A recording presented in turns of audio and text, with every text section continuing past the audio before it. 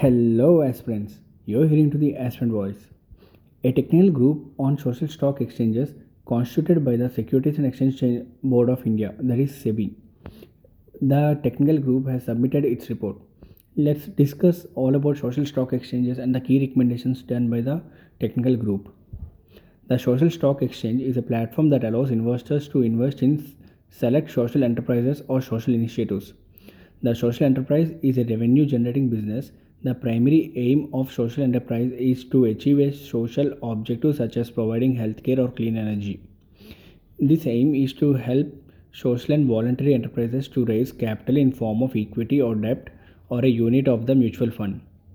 Global examples for SSE, that is social security exchanges, exist in countries such as Singapore, UK, and among others. These countries allows firms operating in social sectors to raise risk capital.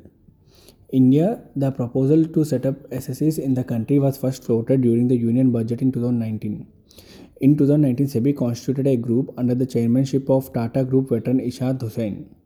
In 2020, SEBI again set up the technical group under Harsh Banwala, ex-chairman NABARD, this time for getting further expert advice and clarity on social security exchange. That company submitted its report recently. The key recommendations are issuance of bonds, that is allowing non-profit organizations to directly list their issuance of bonds in the form of zero coupon or zero principal bonds. Zero coupon bond, you have to understand, is a debt security that does not pay interest but instead trades at a deep discount, drawing a profit at maturity when the bond is redeemed for its full face value.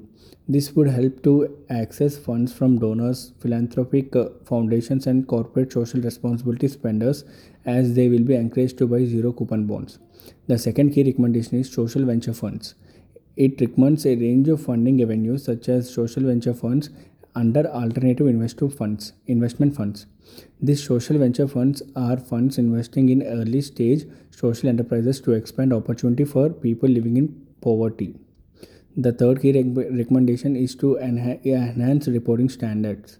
Profit social enterprises be allowed to list on the platform with enhanced reporting requirements.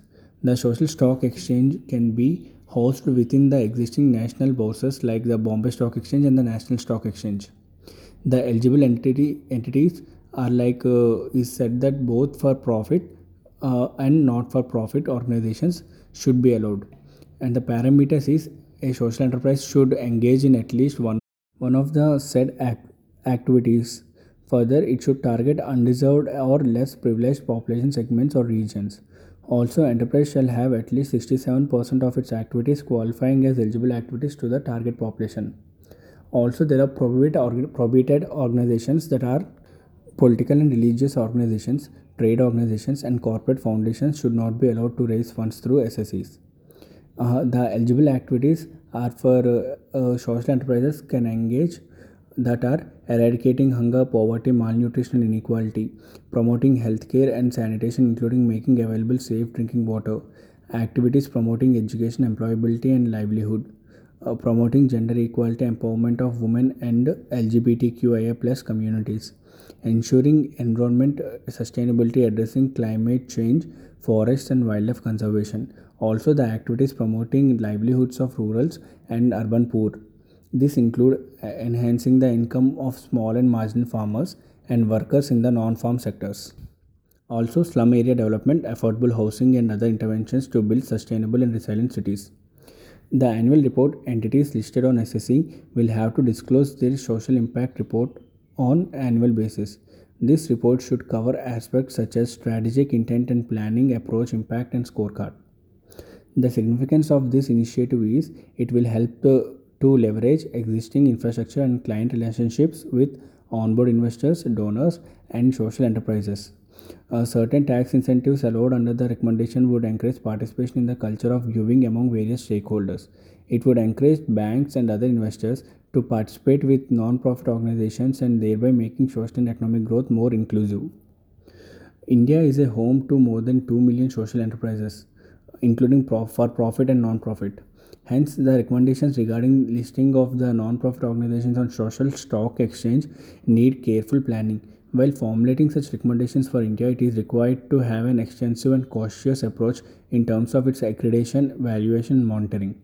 There is a need to learn from the other countries. Example, in London, where Social Security Exchanges acts more as a directory connecting social enterprises with potential investors, while in Canada as an online platform where even retail investors can invest in funds or companies with social impact. This is all about the social security exchanges.